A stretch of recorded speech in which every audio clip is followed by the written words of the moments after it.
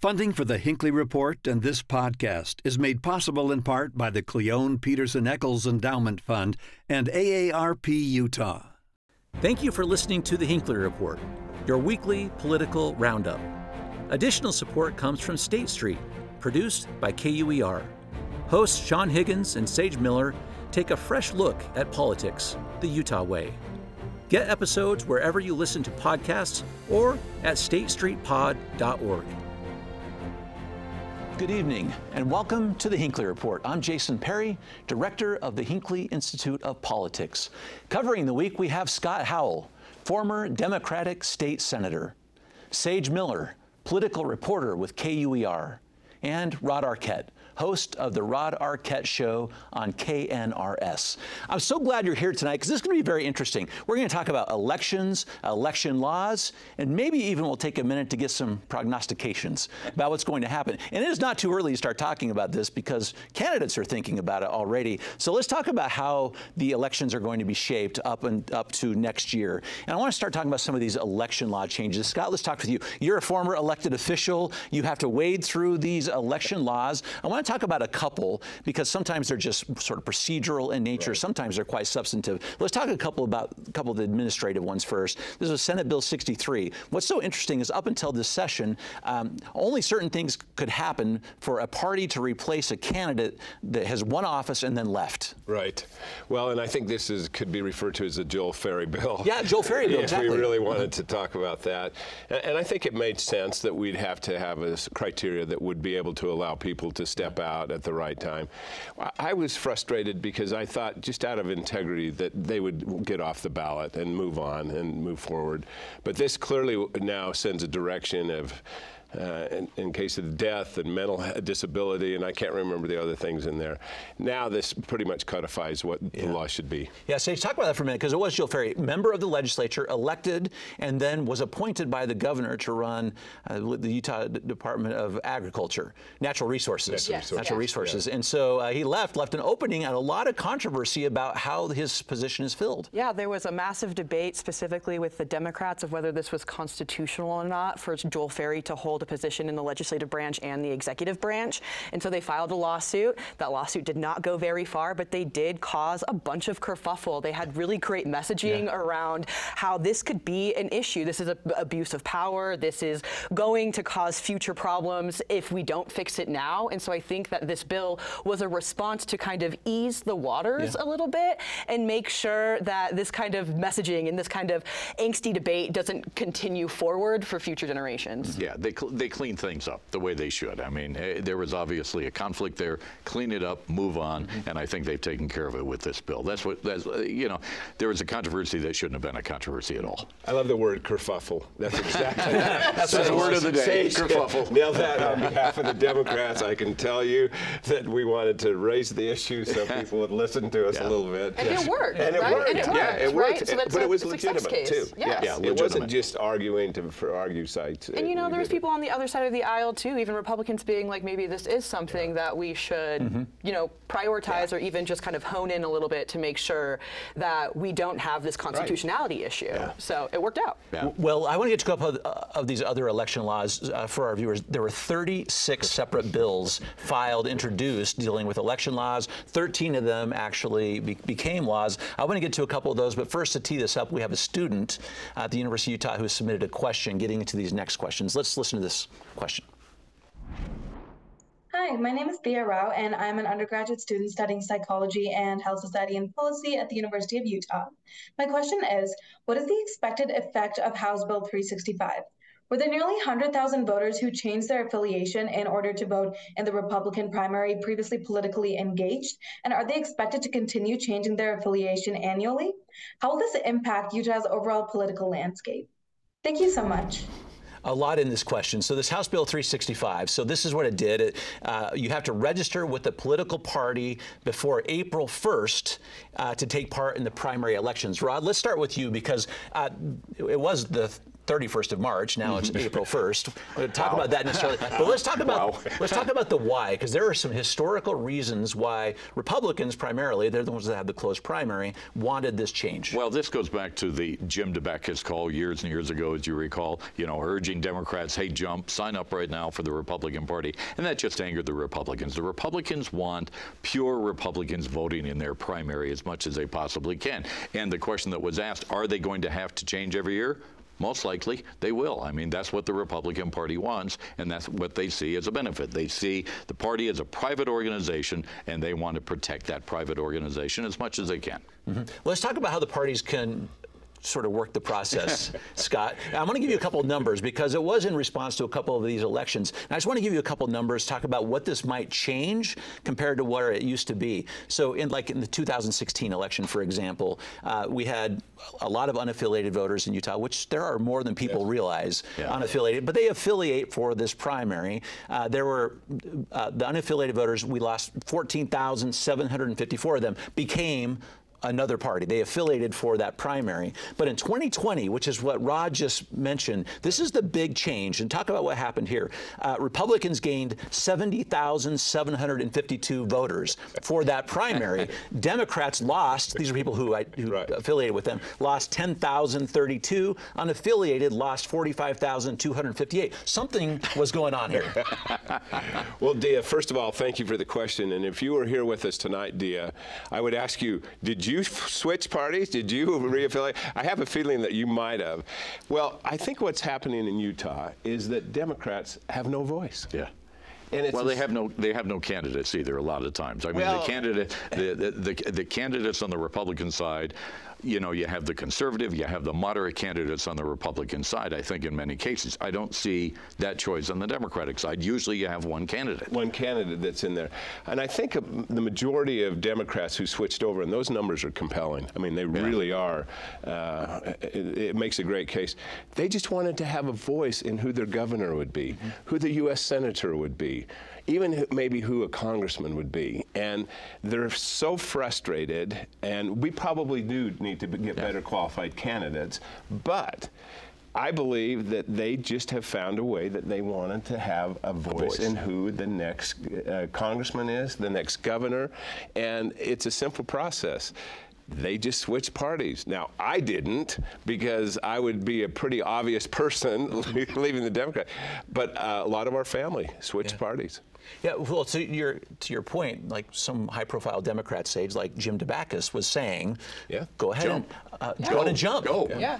And the Democrats and a bunch of other nonprofit organizations that definitely lean a little bit more to the left had a huge messaging on social media telling a bunch of registered Democrats to jump in order to exactly what Scott said, have their voice heard. They didn't necessarily want Mike Lee. They didn't necessarily care for the other two, but they just didn't want Mike Lee, right? And so they're willing to try and get those powers and numbers because it is a predominantly Republican state. They want power in those numbers to have another option of a candidate. That's happened multiple times. It happened when the Governor Cox and it was John Huntsman, right, where a bunch of people jumped because they wanted Huntsman over Cox. And so changing it by a day, I just think messaging might get stronger on the left side to be like, the registration is changed, giddy up, let's go. And it is April Fool's Day. So the one day changed that. Major. Scott, just one comment on this too, because what you mentioned was interesting, because one might say jump parties so you can sort of pick a candidate that's less strong. Right. That's not necessarily the case, though. Sometimes it seems like you're saying it's so we can pick a candidate that we want the most. It really is. It's 100%. And I think John Huntsman was a great example of a lot of Democrats liked him. And they wanted to switch over to have that voice. And it's 100%. I know in the Senate race, lots of my friends were done with Mike Lee, and they wanted a woman. Allie and Becky fit the profile of what they were looking for. And Rod made a good point. They're moderate Republicans, too, as opposed to a far-right Republican. And I think that that's really where our state is. But Rod's also right. The candidates that Democrats have to have. We've got to have really good moderate candidates that appeal to everyone. Yeah, but I think you make a good point on the other candidates versus Mike Lee. If you were at the state Republican convention, Mike Lee is a rock star right now with that conservative crowd. I mean, he is a rock star, and they want to protect their rock star. The conservative base of that party wants to protect Mike Lee because to him, he is their rock star. Rod, the final point on this, these changes of the law, this party rating idea is what people call it here. Is it resolved now, do you suppose? What are you hearing in Republican circles? Well, I don't think it's resolved still. I think there's still some out there who are having questions about this. They want to debate this a little bit more. I mean, you saw the party chairman try and get rid of the caucus convention system yet again. There's still a strong core of Republicans out there who like the caucus convention system. They don't want to do the signature route, but I don't foresee that changing right away. It may not. It may be there forever. It'll be at this point. Yeah, it'll be a fight if it is. Yeah. I want to talk about a couple of these bills that did not pass, because that can tell us a lot also about where the parties are not, which is interesting because some of them people were worried about going into it. For example, Scott, vote by mail. There was a bill that would have eliminated Utah's universal vote by mail system. Didn't even get a committee hearing. Well, and rightfully so. I mean, this is the best way, and we've never had an infraction in the state of Utah on voting. Never, ever. I look at Sherry Swinson, who was there for I don't know how many years, a long time. But she ran that with pure integrity. It was not Democrat or Republican. It was pure integrity. And the representative who brought that bill out, I really wanted to talk to her and see what was behind the motivation on that.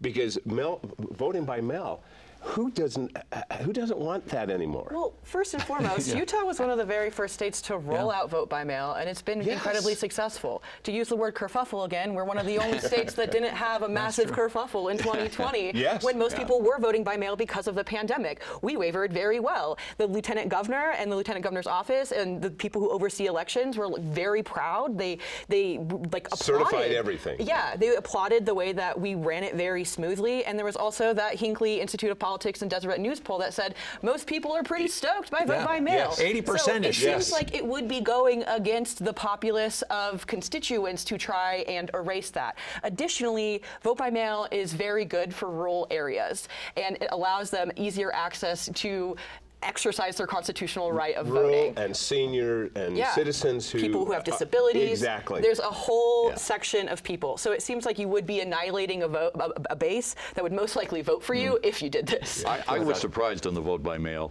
that she didn't try and shrink the window a little bit. I think that's a concern that some people have. The window is too wide open. Things can happen between the time you can start and when the election happens. To shrink that window down a little bit, that's the one thing that surprised me. But people like to vote by mail. I'm one of the old guys. I still go and vote in person. I'm one of those guys that does You want the sticker, right? I want that sticker. But this time, I went and vote by person, but I dropped my ballot in a drop box and still got my sticker. So I think, the surprise that I had was that Kira Birkeland, who was a representative, didn't try and shrink the window at least a little bit more than what it is, 45 days now, I think it is. But Rod, don't you think that really is part of a larger agenda from the far right, nationally, and going all the way down?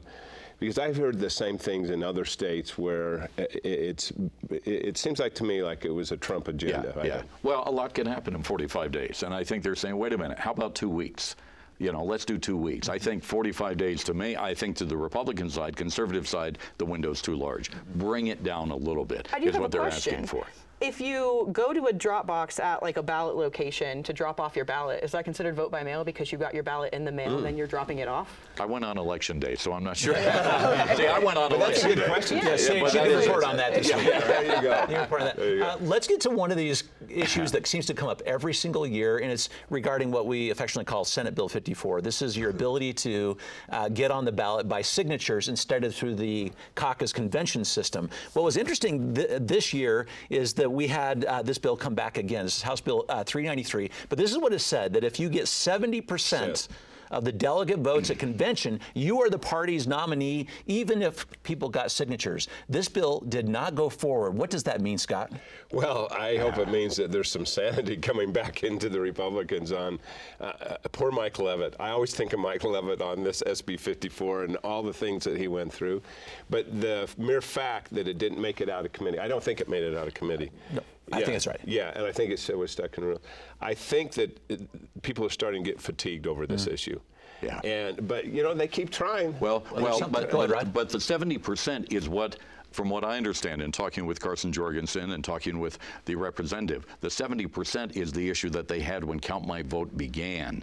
And that effort, they said, they wanted the 70%. So they brought it back this time, and it still got shot down. Yeah. So I agree with Scott. I think it's starting to wear thin with some people, even though the core Republicans out there are hanging on to that caucus the convention conservative system. members of the Republican Party, do you think they're still going to be pushing? This is not going to go away. I don't think it's going to go away for a while. I think this bill is going to be resurrected. I think that there's some kinks that need to be ironed out. I spoke to Count My Vote about this bill because they agree that there needs to be some changes when it comes to signature gathering. And they think that the threshold is too high, and so they'd like to lower it. But they also have some concerns over having it solely essentially be a caucus and a convention. It's really hard for people to show up on a Tuesday, on a random Tuesday, and pick their candidate. But I want to add to what I think it will come back, because I think this legislative session, Brad Wilson told me at the convention, we're going to have a more conservative legislative session. I think we saw that this year,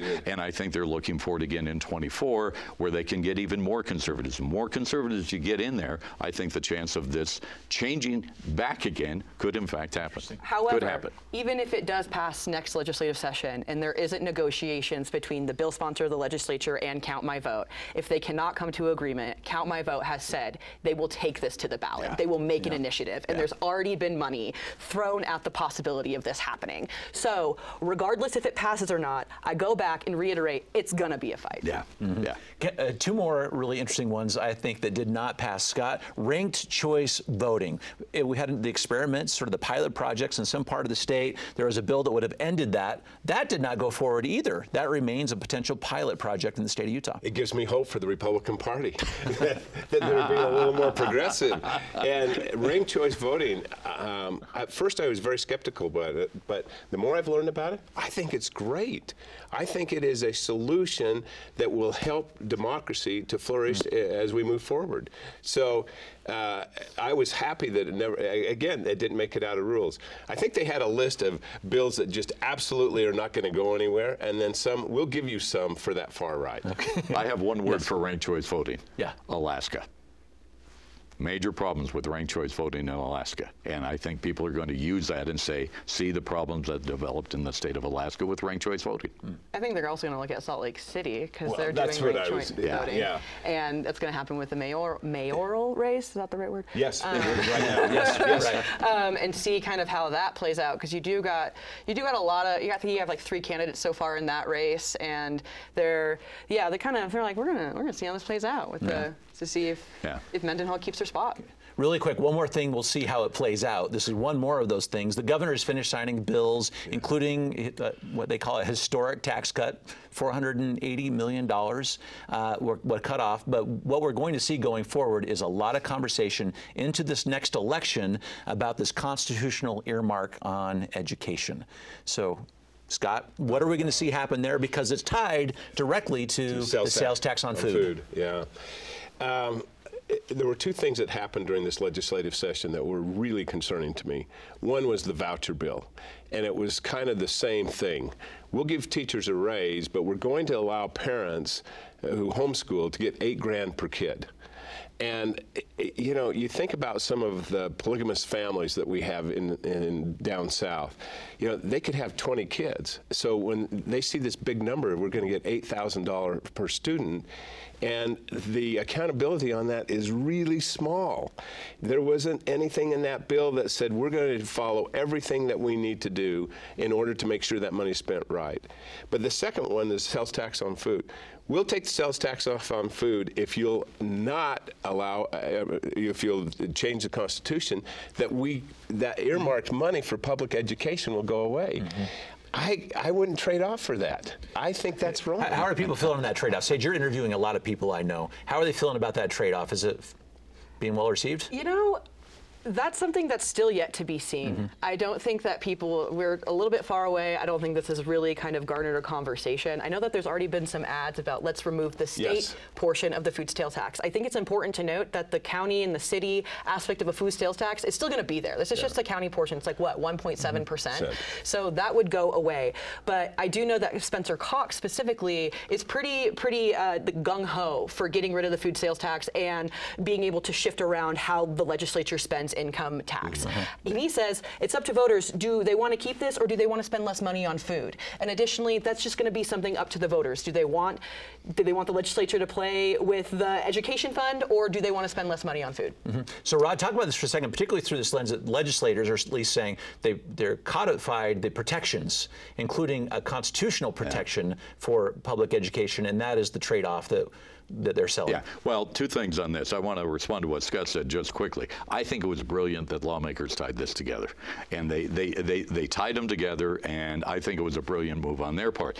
In talking with lawmakers, and both with Stuart Adams and with Brad Wilson, they have got a task in front of them to explain to the public what they're trying to do. It can be very, very complicated for people. They've got to really lay it out in a very simple message for them to understand.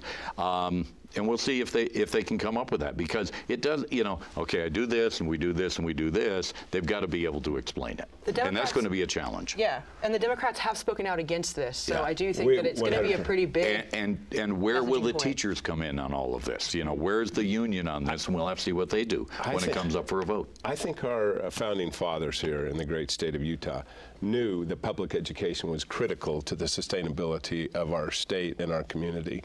And even when I was in the legislature, there was talk to take that money out of the Constitution earmarked for public education. I don't want to mess with that.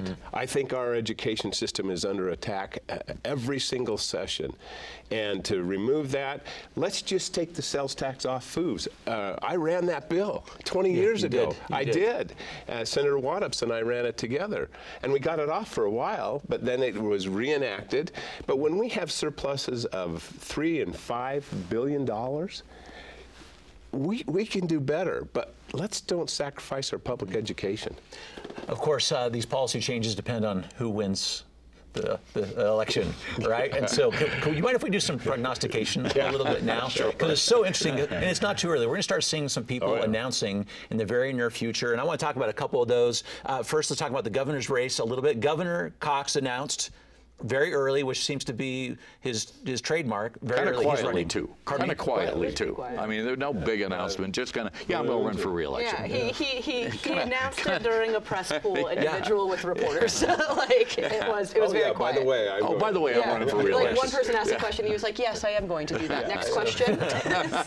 So some speculation there, too. We see some Republicans, even now, who are going out saying they have some interest in that spot.